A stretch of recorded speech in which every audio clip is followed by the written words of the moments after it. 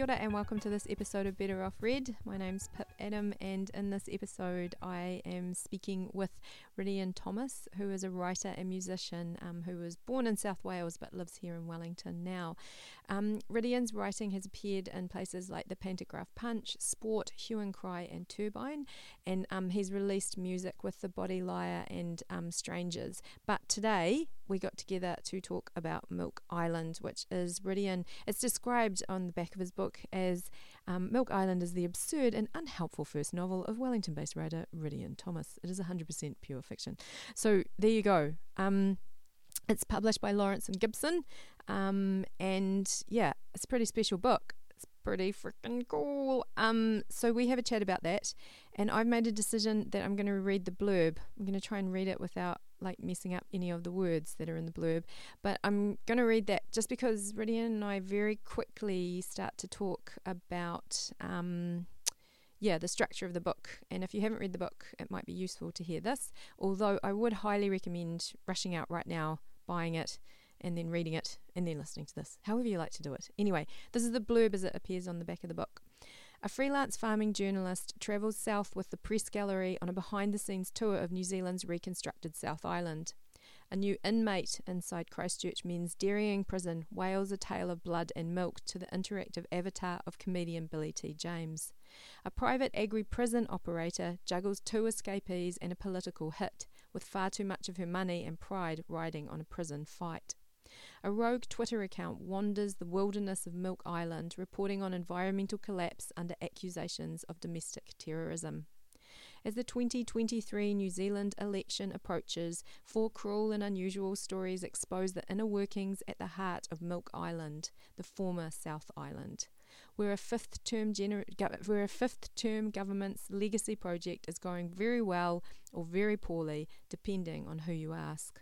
On Milk Island, patriotism and prosperity trumps all else, and life matters very little unless you're Milky Moo, the nation's favourite cow. So when I stop talking, you'll hear me again reading the first section of this book, which I think also helps to give you an idea of it. It's serious and very funny. I like my favourite kind of thing. If you are around New Zealand over the next couple of months, you will get to see Rhydian. First of all, if you are in Auckland on the 18th of August at 7 p.m. and you are in the Time Out bookshop, you will get to see Rhydian reading with Dominic Hui and Ria Masai, which will be amazing. And then, if you happen to be in Dunedin on September 7th till 10th, you'll get to see Rhydian read at the New Zealand Young Writers Festival. An amazing festival, by the way. It would be worth travelling to Dunedin from September 7th to September 10th, 2017, just to go to that festival. It's blinking awesome. Blinking awesome. I'm trying to cut down on swearing. Anyway, I hope you get to see Rhydian read, and I hope that you enjoy this conversation with him. It was grand. Thank you very much.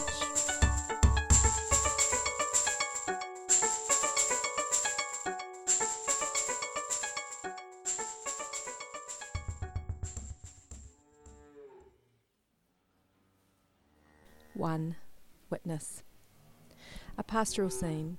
Milky Moo, the nation's greatest cow, is being emptied by a humble share milker under the light of an April sun in Kaikaura.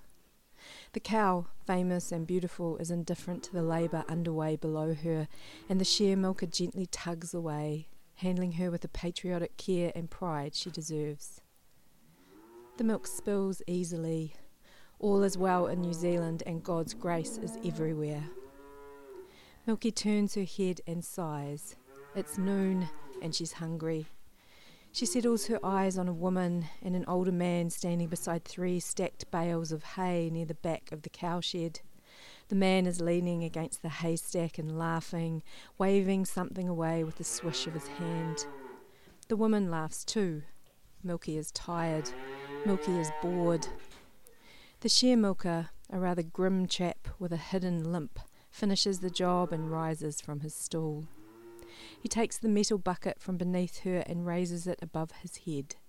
There's a cheer from the 20 or 30 people watching, and hands begin to clap, first a crackle, then a cascade. But Milky doesn't care for the applause. the fanfare, the merchandising rights.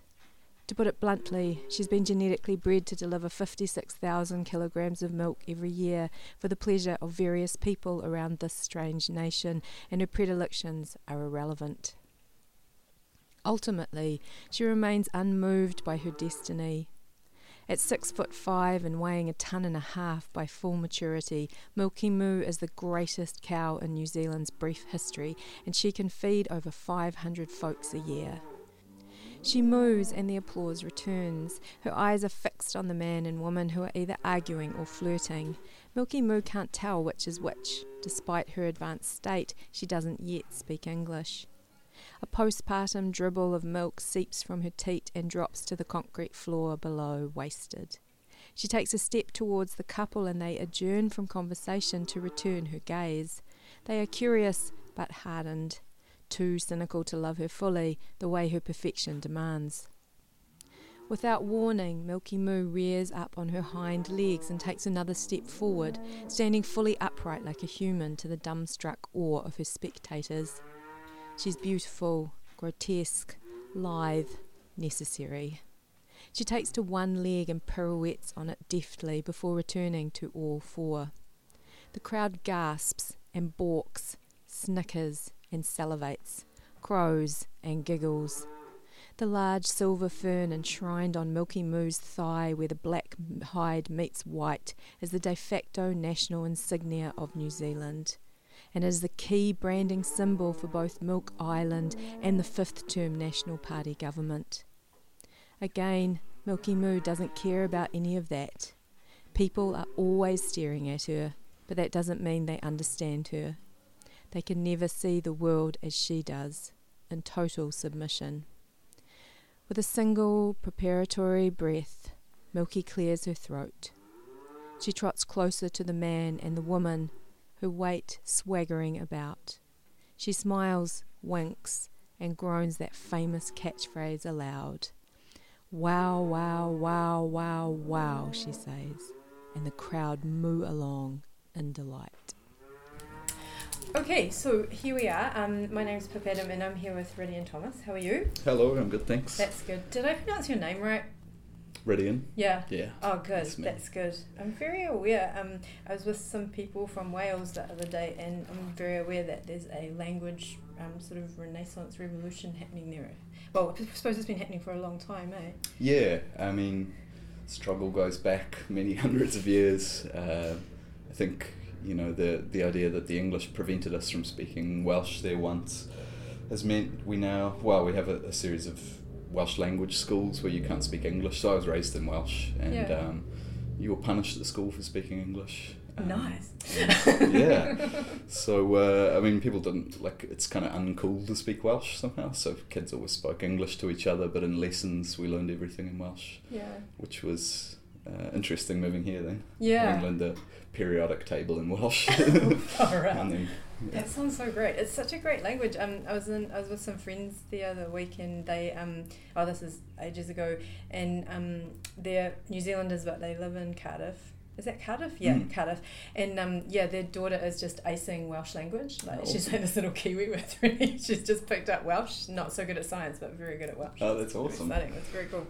Anyway, we're not totally here to talk about Wales, but we are here to talk about your magnificent book, Milk Island, which was published this year, eh? Mm-hmm. How many months has it been out since? About March? No. June 1st. First day of winter and World Dairy Day apparently or something like that. So. Well, very, very appropriate. Very appropriate. Totally accidental, but I'll take that.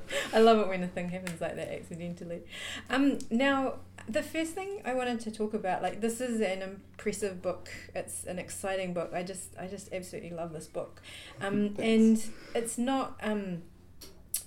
It's a complex book, which I really like, and there's something happening in its structure that I've sort of got an opinion on, but I'd be really interested if you could talk a little bit about how the structure came about for the book, how it kind of works. I've sort of written down how it works as a machine, but it does feel like a machine. There's a lot of machinery in this book, but it seems to work in a very... Yeah, can you talk a little bit about that, about how the structure of it works? Yeah, I think machine-like is probably pretty appropriate. I mean, it's been through so many different iterations structurally since I started on it that the final form is probably where I rested, and I could have changed again. Essentially, at the beginning, it was a fairly straight novel with different characters kind of chopping in and out chapter by chapter.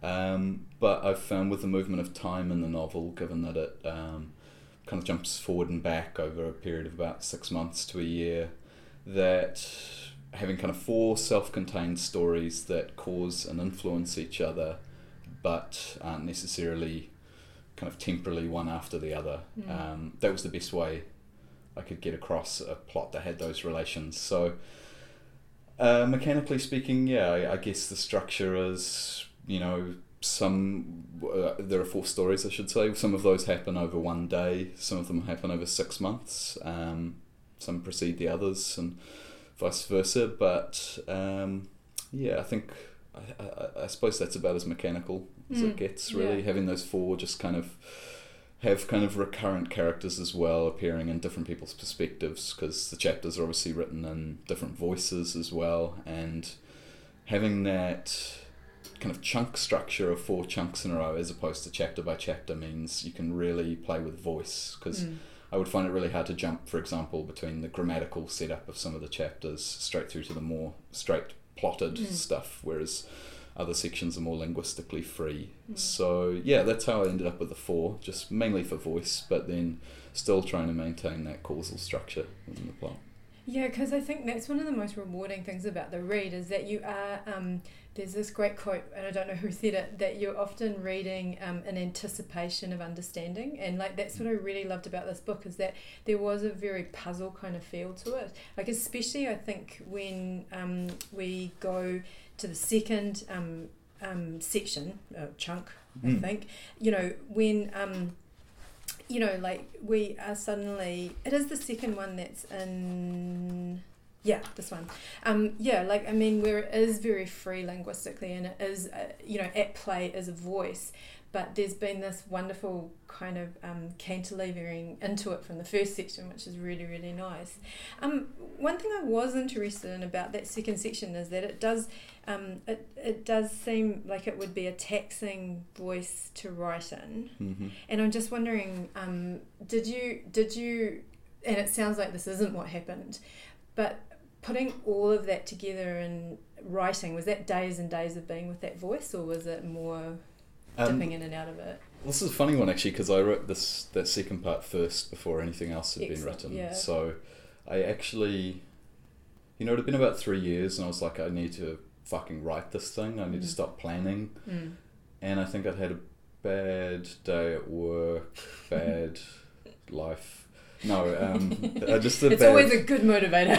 Yeah, it had been a shitty time anyway, and I sat down on a Friday night after work, and I was like, oh, maybe I'll make a few kind of prosy notes, and then I just kept going, and then it was Sunday, and almost Monday morning, and I had to go back to work, and the whole thing was done. So there was about 18,000 words I knocked out at first in one go, and because of the style, and I guess just the general kind of mode of expression of it, it was ranty, you know, and I could rant and then trim later. So it wasn't fun to write, it wasn't pleasurable, but you know, I still believe a little bit in catharsis through art, so I got some of the uglier stuff inside me out of there in one go, you know. It was a bit of an exorcism. And it is beautiful. I mean, like, for me as a reader, it's so nice to you know, in the first section and maybe the third, you know, the Cathy Industries, I always think of it as that section, but, you know, like, these both seem to be looking at the, perhaps the people that live in Milk Island, you know, from the outside, but to get that inside view, I thought it was really great. And it seemed to come at exactly the right point. Was there ever a stage where that bit came first, or? I don't think that ever would. I think what I remember thinking, I couldn't get away with putting this first because it's too crazy and that people wouldn't keep reading, and I felt like I needed an independent third person voice to come first to kind of set the conditions of the world, because I mean the whole, I guess, background to that character is how unreliable his narration is, so to get the kind of skepticism in, I had to have a sense of what the claimed reality was first. So for me, it was always, I had to have a first section that set up the front face of an island, so what the people think something is, and to do that was, the media industry, the tourism industry, before getting into the inside of the island's actual inner workings, which are in the prisons, in the dairying. So yeah, I think I'd always had some version of a third person narrative first, but I went through 3 or 4 big drafts. I rewrote the entire first quarter of the book 3 or 4 times, and ditched a pretty significant character that's now totally absent for the book, but had been the whole spur for the whole thing, and now he doesn't exist in it. So, and what that's ballsy. But that must have felt, I don't know, having made decisions like that myself, it's almost like you're cutting off a limb and go, oh, fresh air, this is great. And I was quite precious about it too. It took Murdoch, my publisher, Lawrence and Gibson, really telling me this character's not that interesting, he's not that great, and there's not much to him. And he was totally right about it. And I resisted for a little while, thinking I could save it. It's that question of, do you try and trim around the edges or just burn the whole thing? And eventually I just had to give it up, and that was fine, worked out for the best. Having not read that version, I don't know, but I think it was working tremendously well. I really like that word, that phrase that you use, claimed reality for the world. And I really one of the most impressive things about this book is that it looks forward to a time, that at some point our New Zealand and the New Zealand that's in the book has, split. And then I'm just wondering there's no rules for this, but I just wondered if you could talk a little bit about, what it was to extend, like you use this great phrase heaps, which I looked up, when you extend the absurd.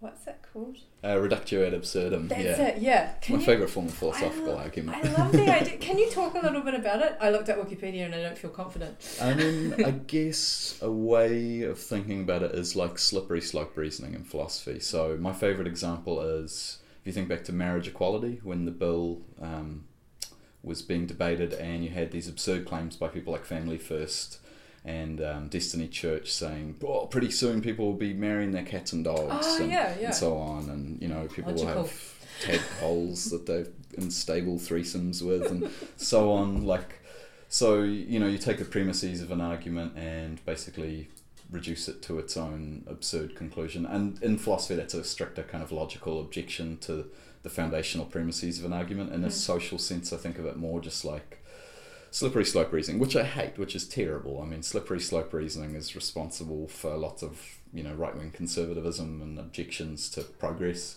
but it's nice to turn that back around at the conservative right and say, do the PC what if national what if.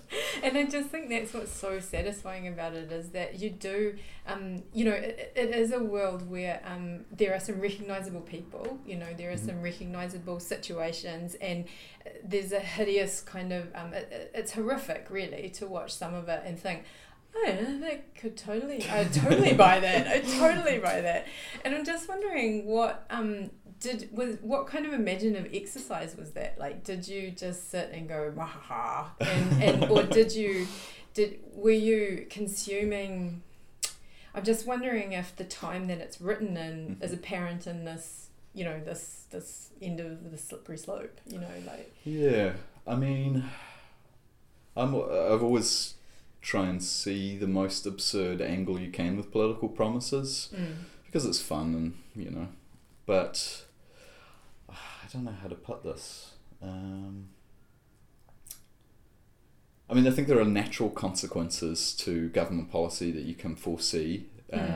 Some of those are in the book as straight as they are. So degradation of our rivers, for example, that's uncontroversial. Climate change, our emissions are increasing, that's uncontroversial. But if you take the current ethos and again apply that slippery slope reasoning to stuff like journalism and bring in kind of intern culture and pay to play, that sort of thing, then you can produce some policies, for example, that don't exist. Well, actually, they probably do exist in some form already, but contracting culture and things like that. And that's where I know I try to go beyond just a political critique and make it funny. Because I don't think anybody just wants to read my ranting about politics. So giving a humour and life and personality to the people involved is kind of crucial in getting that criticism across.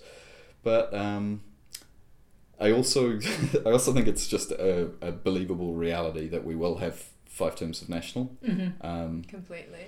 Yeah, and I mean, maybe my pessimism's wavering a little bit at the moment. There seems to be a tiny bit of hope in the air. Actually, maybe not.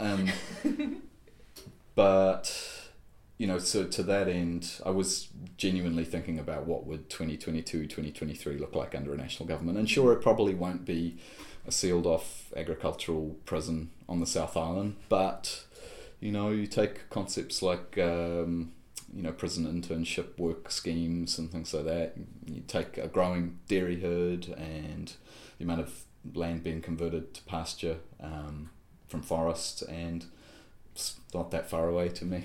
Because I was even thinking, like, the debate that's going on at the moment, everybody wanting to have a, I'm even scared to say it because I sound like a pig, but, everybody wanting to have a conversation about immigration. I was even thinking about a lot of the horticulture that's run by, labour that's coming from outside, and there's a lot of conversation about how we just can't get Kiwis to do this work. And, it just feels so...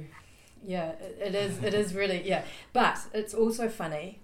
I really don't want to make it sound like it's a real diary, because it is exceptionally funny. Oh, thank you. And laugh out loud funny. There were points where people would come and check if I was all right in my bedroom, because I was but that's good. I'm glad. I am interested in and this, you may have already answered this, but I am interested in how dairying and prisons go so well together. Like, I sort of because I'm an old lady and I'm vegan and no one's vegan anymore, but I do, it's not hard for me to think of and Milky Moo, who is the cow in here, is just such a sympathetic and wonderful character.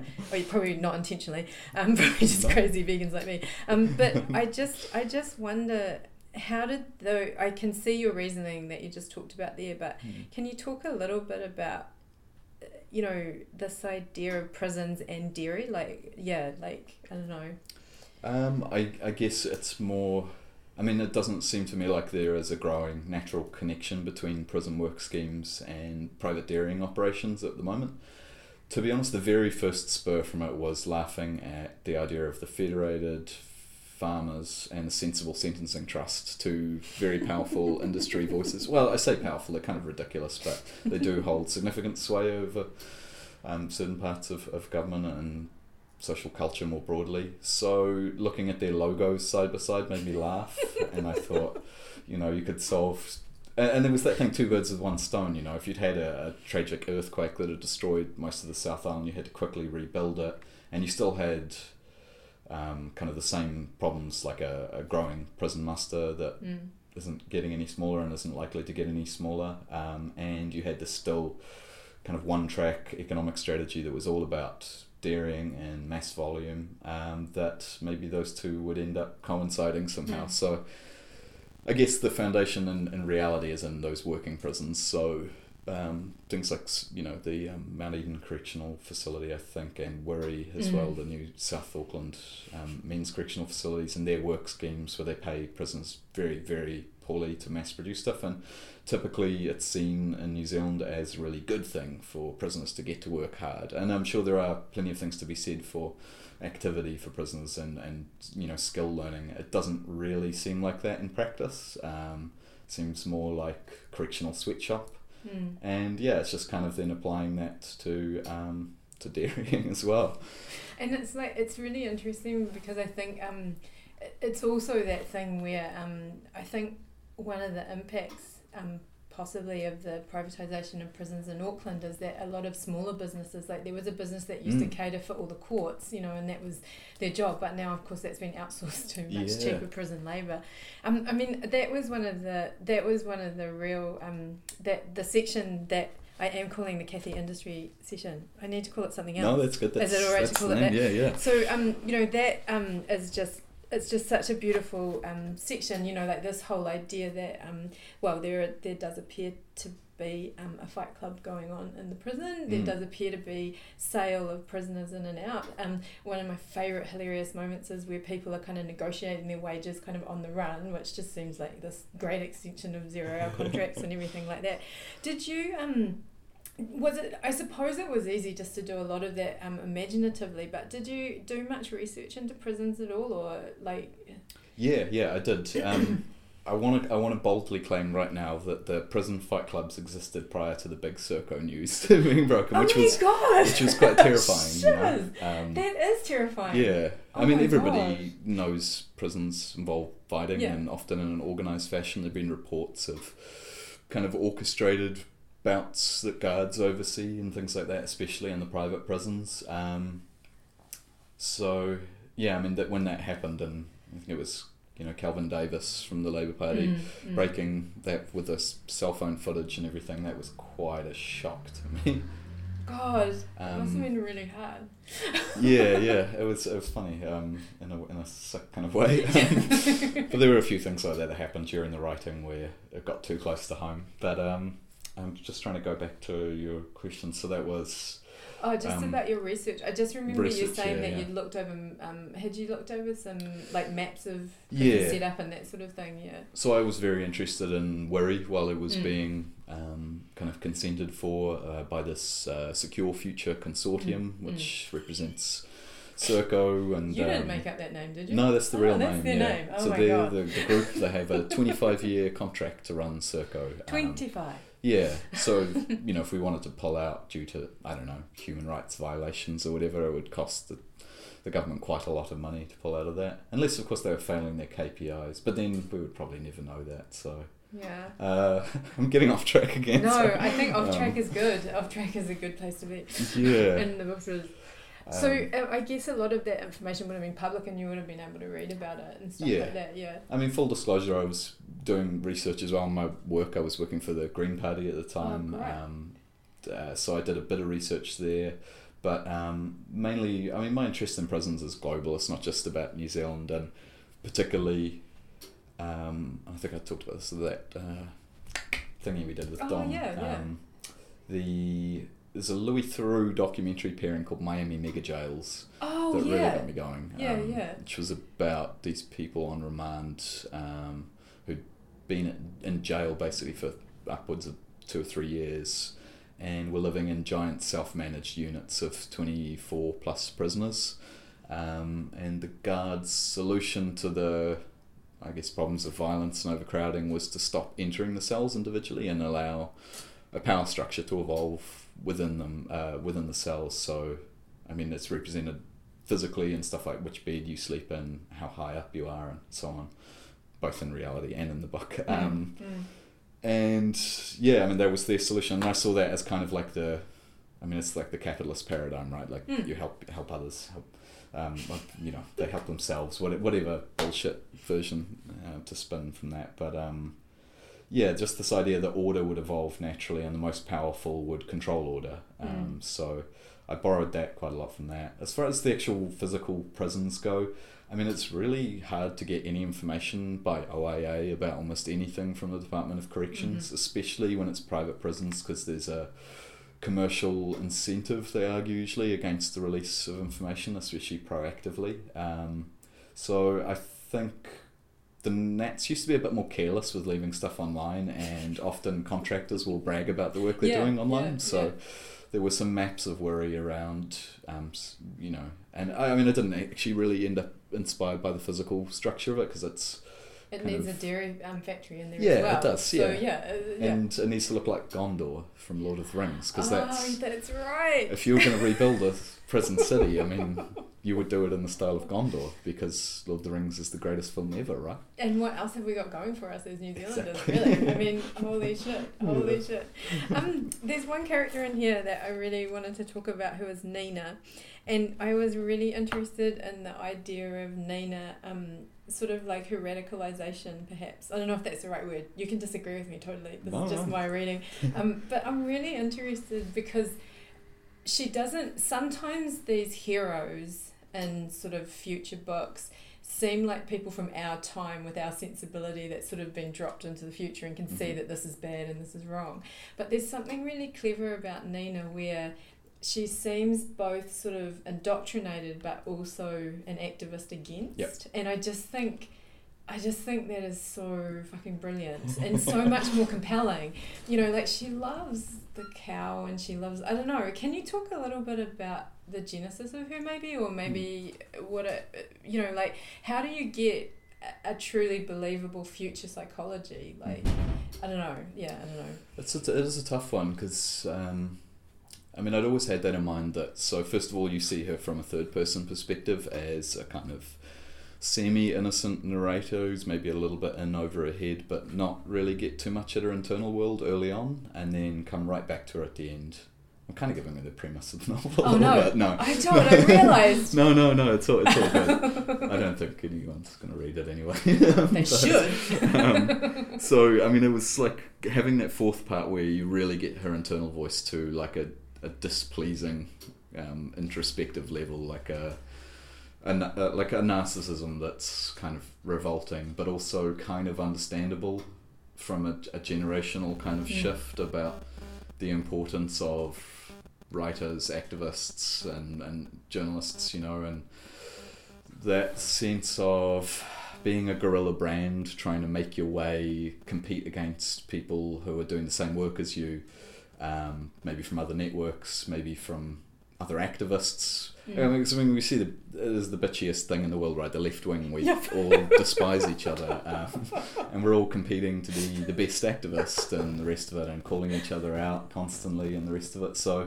I mean, I wanted to capture that as a natural reaction. I mean, it's not like a hyperbolic version of like a Twitter person or whatever. Like these, you know, Nina has an emotional sympathy, I hope. Yeah, but she totally does. Yeah. I guess I'm just like opposed to good characters. Like no one should be good, I don't think, because people aren't good. No. They're either medium or terrible. Yeah. So she's, you know, getting her story in there is recognising we all have something kind of terrible in us, even when we do things that are objectively kind of noble seeming, like roaming around as an activist, trying to sabotage a giant dairy prison island. But you can do that for a multitude of reasons, not just because of kind of like some political utilitarian concern, but also because of vanity and economic reasons and, I mean, existential reasons, right? We all want to feel like something matters, and Nina's trying to do that when her actions clearly don't really matter that much. So yeah, it's about being listened to and not being listened to, I guess. Yeah, because that's what I think so interesting, centering her as someone who, you know, that... Oh, sorry, I'm going to go off on a tangent, but I'm just thinking, like, just thinking that awesome thing where, you know, she is someone who is producing work which is consumed, you know, people are consuming it, but it's under such a tight rein in the first section, you know, from her producer and, you know, those people, and it just, I don't know, like, I just think it was such a, I don't know, I just think it's a really, really clever take, because I just think, you know, like, I mean, yeah, I was just thinking back to sort of animal activist things, and you know, like, there is some of the worst people I've met have been doing some of the best things. Yeah, absolutely. And I always think, you know, does that matter if it, you know, like, I don't know, it's really confusing. It's super confusing. Yeah, it kind of, to me, it almost comes back to like that really basic philosophical division between how you view people's actions in either a utilitarian fashion or a Kantian fashion, where intention is important. And you know, I genuinely think that if intention is what we judge the quality of action's on, then we're fucked. Like, Yep. Because a whole lot of us intend real good and do really bad. A lot of us intend really bad and end up doing good things in pursuit of it. So, in a sense, I'm sympathetic to Nina being a kind of terrible person because she's trying to create something and produce something external to herself. But it doesn't make reading her mind particularly fun. No, and I think that is one of the things that I was also impressed with, is the balance between really hard stuff to, you know, there's some quite extreme violence in here and some quite extreme there's extremes, but it's so hard to ask, because while you're writing, I don't feel like I'm making those decisions while I'm writing. Absolutely not. They just kind of come out, right? Yeah, and you just write towards something, and there we go. I don't know. In my case, I'm usually killing animals or chopping people's arms off or something. But I think it is really interesting. But I think the book has a really good balance of that, especially in the end. Not too fucked up. Well, I didn't think so. But then maybe I'm not a good judge. Some people have said that they found parts of it hard to get through for those reasons. Like, felt a bit sick.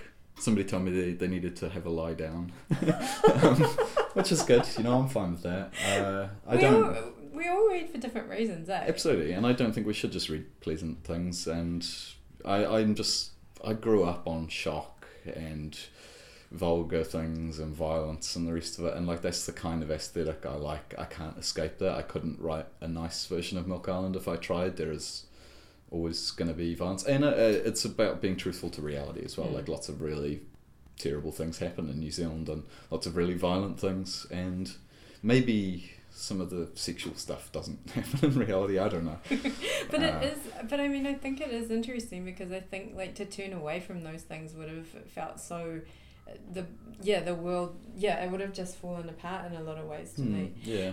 So what do you? Can I ask? I hate putting people on the spot like this, right. because anytime someone asks me what I'm reading, I'm like, don't know. So, but like, when you think of authors that you like, or authors that you might pick up to, you know, feel better about writing and reading, can you think of any of those? Yeah, absolutely.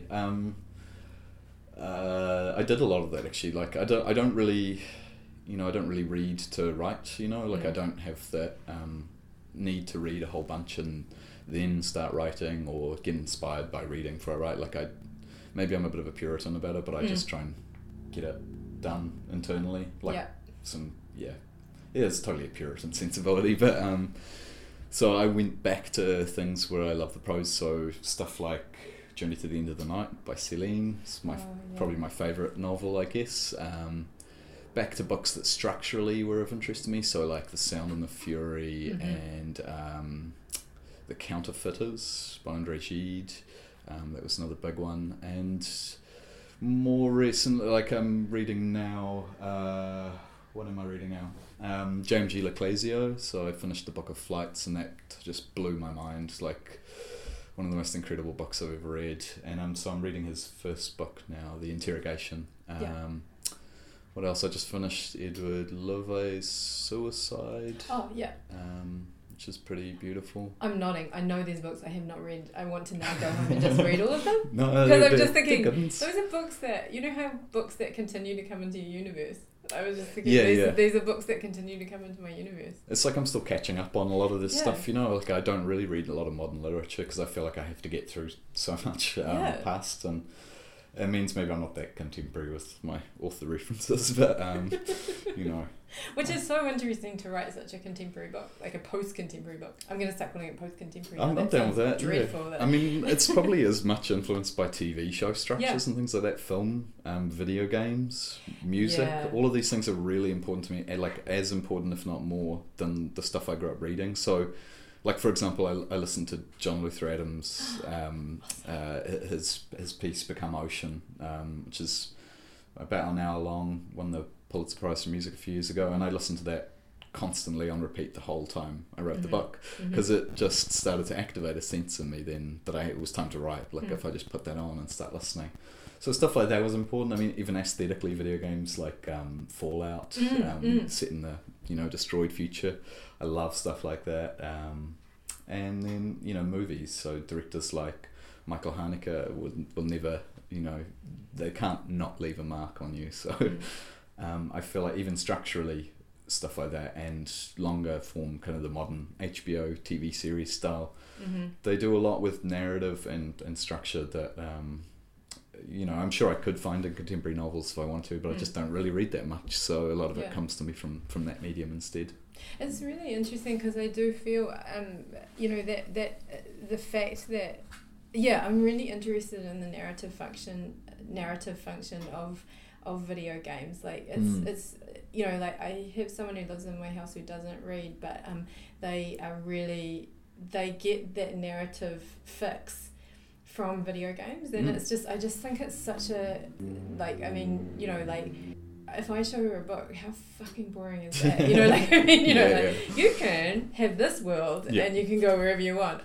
You can have these little things that, and I just think, I don't know, like, I feel so excited about it. I love what you say about TV. Like, I don't know, like, I feel very excited about, like, it just seems to get bigger and bigger. And it's democratized, right? Like, storytelling to me, like the novel, if you have a socially critical aim, the novel is not the most reasonable method to pick to get it out there. I mean, you look at like a new video game, like there's a new Far Cry video game coming out next year, which is, you typically roam around a landscape killing a bunch of people, and this time it's set in southern states of the US, and like hasn't even been really demoed properly yet, I don't think, and people are talking about the issue, about evangelism in the South and whether that could lead to militancy, or, well, it has already, I guess, but and that's not even, again, it's not even been released yet, whereas a novel, I think it's just a bit harder to do because, I mean, I had to use the word, but it's kind of bourgeois now, right? Like being able to read novels, like being able to sit down and enjoy a novel is you have to make time for it, and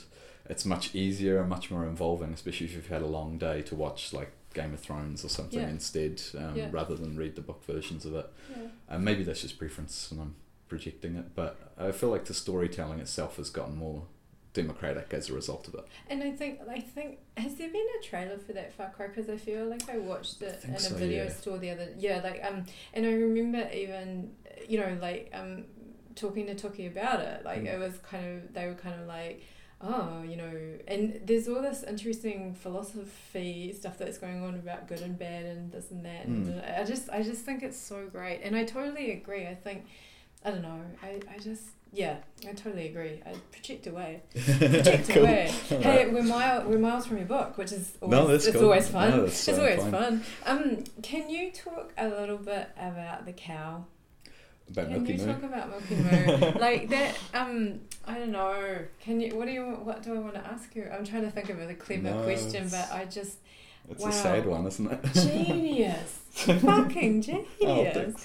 But yeah, I don't know, like, it just seems so...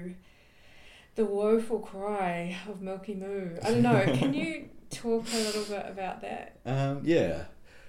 Milky Moo almost came about like secondarily, in that I wanted to tell a story in 4 chunks with totally disparate kind of character groups, settings, phrasing, everything, and I needed one consistent kind of thing to be along the way to stay familiar, and then I thought, well, the book should probably tell the cow's story, even if the cow's not always a part of it or always in frame.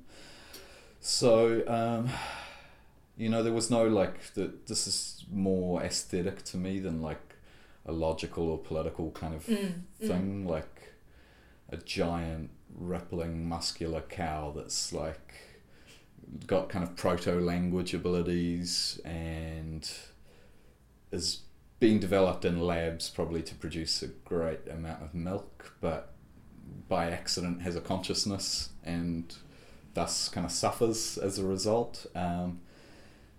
Because, I mean, to me, it's just like predation, right? Like in general, the relationship we have with the dairy industry and with cows. I mean, we get them pregnant, we kill the children, and then we take the milk from another species. And we do that like everywhere. I mean, basically, and that in and of itself, when you just take a step back, is enough to feel like it's an absurd thing. And if you had one character, so Milky Moo, kind of exemplifying one end of that relationship, she would be revered as the national pride of New Zealand, but she would also be subjected to the worst leeching and parasitism you could possibly conceive of.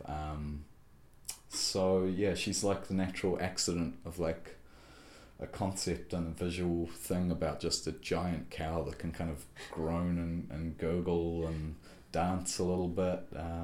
And I didn't really want to go too much into the background of how she came to be, because that was more fun. But it just feels so right, and I love that you're talking about it being sort of an aesthetic decision as well, because she does sit quite differently to some of the other characters as well, and like I really like. I don't feel the political weight of her either. That's the thing. Like even though you know I'm vegan, I don't feel like she sits sort of to stand for. But I just think it is this oddness, you know, like it's this weird thing that we do, and it's just like that's weird.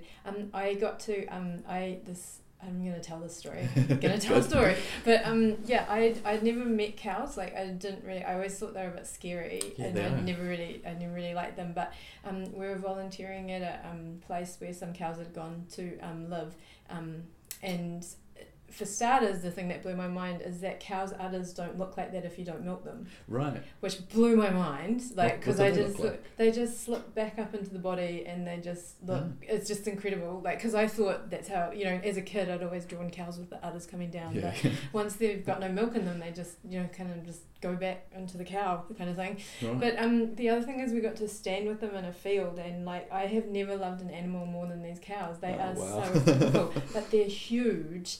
And these cows in particular like to lean on you, and I thought you just captured that so well, you know, just this idea that they are really muscly and they're really big and they could fucking kill you if they wanted to, but there's just something, I don't know, they're very calming animals. Oh my god, I sound like a hippie. No, totally. They seem so voiceless, right? Just these big, heavy, kind of leaden things just wandering around and are just subjected to life rather than live life. Somehow, like, and it's sad because they are quite intelligent animals, right? Well, I don't know, but I do think that's what's so interesting about. That's why I think Milky Moo's such a great character as well. Is that the version we've got of these animals?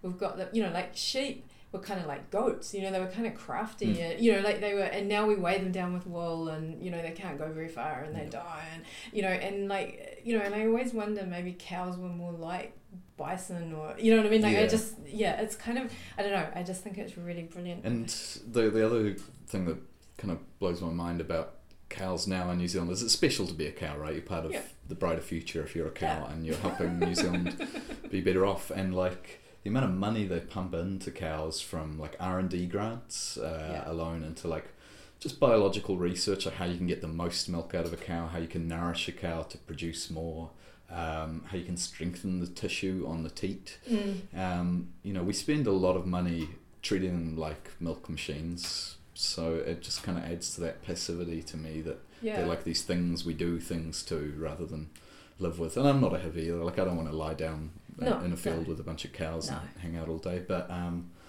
you know. But it is so interesting, that something should, you know, they are kind of like flesh machines, you know, and like, and it does, I don't know, like I think the most disturbing, sorry, we're talking about cows now, is it okay? I was just thinking one of the most disturbing things I ever learnt about, like I did some work editing some practice notes for I think it was for Federated Farm. It was for one of the dairying industry, and there's a tone that drives them crazy, and like they were talking about how you have to make sure that the shed that they're in doesn't ring at that tone, because some of the electricity can sometimes, and they've got this sort of extra sense. And I was just thinking, wow, we're just putting so much energy into this, and also then you get the thing that really we're just gonna kill them when we're finished, you know, like it's just, I don't know, I love it. What is it? So it's like a pitch or something like that? There's some kind of noise that drives them crazy. I'll probably find out that's not true and I made it up. That often happens. We can just say it was in Milk Island. Yeah, it was in Milk Island. You read it there. It was in Milk Island. That's really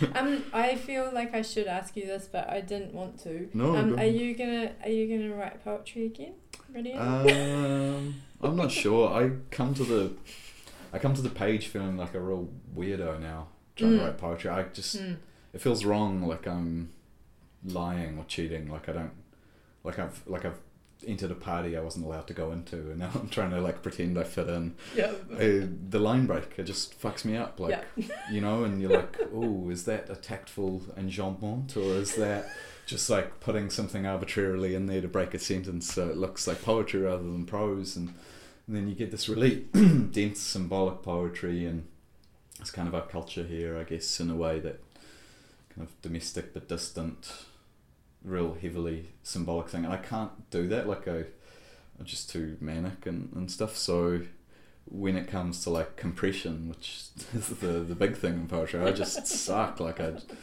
so, you know, I mean, I've written like maybe 4 or 5 poems since my master's book here, which I never released, so I still have a whole book sitting there, and I've done maybe 4 or 5 since that. But I mean, what do you do with it, right? Like, do you send it to the journals and have it read by 10 other poets? I mean, obviously that's not the only way. Like, you know, we've seen in the last year or two that like some poets do get really, really well read. But for me, it feels like I'm trying to wear somebody else's clothes or something. I don't know. It's interesting. I started as a poet, and I did totally you before before right? Well, before I even I relate to all that. Like, I don't know how I ended up writing poetry. Like, that's what I'm really interested in. I look back at that moment and think, what the fuck was I thinking? Totally. And I think what I was thinking was, it was really hard to find a fiction course, but it was easy to find a poetry. I don't know, like, and I think I had this idea that I wanted to be a poet because it seemed important. I don't know, like it seemed, I don't know. Oh, totally, yeah. And I remember just giving myself the freedom to write to the end of the page, and it was just like, fuck, this is amazing. Once you've gone back, and you don't have to do that. I mean, it just feels alien. Like, if I do poetry again, it'll be prose poetry. And then I don't really know what the difference is between prose poetry and prose, except maybe it's shorter. I don't know. But then I can't write short either, so... Yeah, if you find out, can you let me know? Yeah, maybe we'll make a mint. We can make up a rule or something. Yeah, it'll be wild. Because I think this is the thing that I always find interesting, is that a lot of fiction writers that I really like have written poetry before or read poetry, and I think, you know, I mean, they're definitely in some of the voice. Like, I mean, I don't know. I don't know. It's just, I just think it is interesting that I do know poets that have gone to this dark side and gone back, you know what I mean? And I just don't, I don't think that's going to happen for me. I wrote a poem last year. It was really bad. Really? It was kind of like a mimic of something that it was dreadful. It was so bad. I can still get that feeling, right, when like I read a poem and I'm like, this is incredible. Yeah. But then I'm just trying to imitate somebody else's style, so it's hard. I think that's the thing, is I think that I really liked reading poetry better than I liked writing it. Yeah. And I think, you know, because I still love reading poetry. Like, I was just, I don't know, I was reading Hannah Metner's book the other day, and I was just thinking, fuck, this is amazing. Yeah. You know, like, this makes me happy. You know, like, it's really, really good. And I think there are so many bad poets as well, that when you find a good poet, it is just incredible, right? Like, somebody who can say that much in that little space. That's pretty remarkable. I think I was one of the bad poets. Me too. It's terrifying, really. A lot of polite advice on how to write poetry from this place. Polite advice is always good. Can I ask you, I think I've only got a couple more questions to ask you, but one I am really interested in is the transition from the section, you know, one section to the other. Mm-hmm. And I'm just wondering, I don't know, can you talk a little bit about that? Like I think that works really, really well. I cheated a bunch of times, so where I naturally didn't have one chapter ending in the beginning of the next, switching perspectives obviously between them, I just made one up and just brought in a first person me to say here's the next chapter. I don't know, I don't really like any logical rules, so I did that where it was convenient. At other times, so that, for example, I did that where I cheated between the first and the second one. Between the second and third, then that's a direct kind of run on. And then between the third and the fourth, again, I just slipped back into a first person God voice and was like, yo, this is what's happening. Here's what's next. It was just... And it's just easier, right? I so loved it as well. Really? It actually worked? Oh, that's good. I really love it. I really love it when people just... they're kind of like, fuck, forget the artifice because I want to get you to here and this is how I'm going to do it. I just find it really satisfying. Yeah, and I think I remember something I read that left that mark on me, that I remembered I could do that, was reading Breakfast of Champions by Kurt Vonnegut for the first time, where he enters the narration later on. I just thought like, well, that wasn't that awkward, you know. It wasn't like rule breaking extreme, like makes me feel uncomfortable. It was just a clever way of, I don't know, shattering all of your expectations and helpfully moving along the plot however you wanted to, whenever you wanted to. And that's just that wonderful thing that, I don't know, anything that kind of breaks the artifice of the book I'm really into as well. Like I really... I get almost queasy now if I'm reading a book and I fall into it. You know how you just fall into that and you're just suspended, I don't know what you call it, but you're just like immersed in it.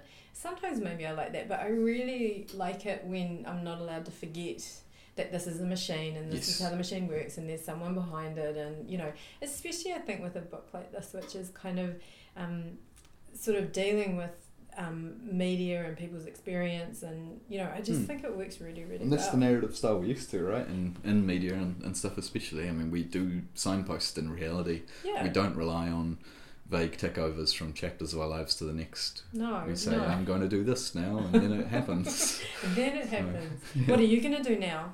I don't mean tonight. I mean, no, like what? Like literary. Yeah, like what? You're on your way to Auckland. I know that much. Yeah. I've got quite a lot of book stuff happening over the next month or so. I've got a piece coming out next week.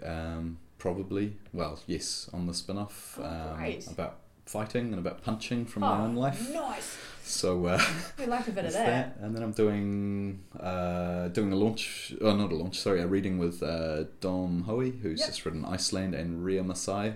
That's in Auckland on the 18th at Time Out Books. Oh, great. And then I'm doing the Dunedin Young Writers Festival, and I'm doing a couple other things. The program for young writers looks amazing. I just looked at it last night. Oh, yeah, cool. I don't know if it came out last night or if it came out a little bit later, but it just looks amazing, man. Yeah, it's pretty good. Such a great festival. Yeah, I don't know what I'm going to say or do there. I've never been to a literary festival before. Me neither. So, really? Oh, no. Wow. I've cheered at one once.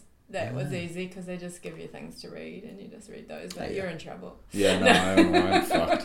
In front of maybe a polite audience, I don't know. They won't be that polite in Dunedin, don't no, they? probably not. So you and Dom, I think I saw you and Dominic down here, right? Mm-hmm. Yeah, yep. And those that worked really well, eh? Like I think Iceland and Milk Island seem to, even though they're completely different books, they just seem to work quite well together, right? Yeah, it's really cool. Like I don't have many like writer friends, like I don't have like a writing group or whatever, and I don't I don't think it's necessary to write well or whatever, but Dom just is from similar background to me in the punk and hardcore scenes and stuff, and has come at it from the same odd angle as, you know, he's not part of the traditional publishing apparatus, I guess, and he's written a novel that has that DIY kind of punk spirit, and I just like it, and he's just an awesome dude, so it's nice doing stuff with somebody like that where I don't feel like the only weirdo in the room, which is good. Because this that is something that, you know, like I am a huge fan of your publisher, Lawrence and Gibson. I always have to look at them because I always want to call them Lawrence and something else. Oh yeah. I forget Gibson, but I don't know, like I was lucky enough to go and watch Branavan making his last book up there, and with the intersection of sort of rebel press and the fact that writers make their books, and you know, it's just so wonderful. Did you approach them, or did you know about them before you wrote before you were looking for a publisher? Was publishing important while you were reading this, writing this rather? Like, did you think this is just for me, or were you thinking, no, I'd quite like other people to read it? Yeah, I did want someone to publish it. Like I would love to be able to indulge my sensibilities just for myself in that way, but I think with something of this length and magnitude, it's like it has to be a communicative act, or else I'm just a mad person, like sitting down and imagining a dairy prison for myself, like that wouldn't go well. It's a weird story how I met Murdoch and this all got started. We were there was an exhibition at Garrett Street called Unrecognised, which was to raise money for the legal defence of the folks who were arrested during the Otawera raids. The 18 was it? Operation 8. What was the documentary? I can't remember how many. Anyway, it was like a collaborative exhibition. Different artists brought in different work to auction to raise money for them. And I'd made up this fake kit of parliamentary souvenirs from the year 2014, which at the time was 3 years in the future. Awesome. So I was pretending like, oh, here's some souvenirs, and I had like John Key's Sleepy Time Smile helmet, which was like this number 8 wire device that could make you smile at night, so you mastered it. I had Peter Dunn's annotated Bible pages, Judith Collins' personal safety device, all of this stuff. On Paula Bennett's pudding for families, a giant pudding that slowly went rotten. Anyway, so I produced a fake flyer for it, saying, because I wanted to be anonymous with this, because I think I was working in politics at the time, and pretended it was a conjoined effort of the Sensible Sentencing Trust and Federated Farmers to raise money for a giant prison island. And sitting next to me at the exhibition was Murdoch, who was selling strips of the Terrorism Suppression Act soaked in berry compote to eat with cereal. Awesome. Very Murdoch, and he got chatting to me and saw the flyer and said, oh, I'd read a book about that. So and I was like, well, I've actually been thinking about that. So that was about 3 years before I finished the draft. But I always kind of had that tentative relation with him. I didn't know if he'd actually publish it, and I didn't know Murdoch very well. And, you know, we negotiated. There was lots he didn't like in my first few drafts, and he offered some really good advice on shaping it. So even through till last year, I didn't know if they were going to publish it. But I think, eventually he came around to the idea. I am so happy they published it. Holy shit. Yay! And it's a hard sell, you know, for like a first time novelist as well, to be having this kind of like overly ambitious kind of almost mad Machiavellian approach to the future or something. I don't know. What other way is there? What other way is there? I think it sits really well. I think it sits really well with a lot of their other stuff too. Like I just think, I don't know, like I love Brandon's writing and Murdoch's as well. So I mean, Richard Merris writing as well. You know, two different people. Two different people. So I just think it's awesome. Oh my god, cool. I think I'm done. Is there anything else you want to say? No, just thank you for talking about. Thanks for asking me really awesome questions. It was really cool. Sorry if I rambled or anything. No, you were amazing. I just it's nice talking about this with you. And there'll be lots more talking. If you go to Time Out, you'll be able to see you. And if you go to Dunedin, you'll be able to see you. I'll put links up on the thing so that people can find out how to get there. Hey, thank you so much. Thank you.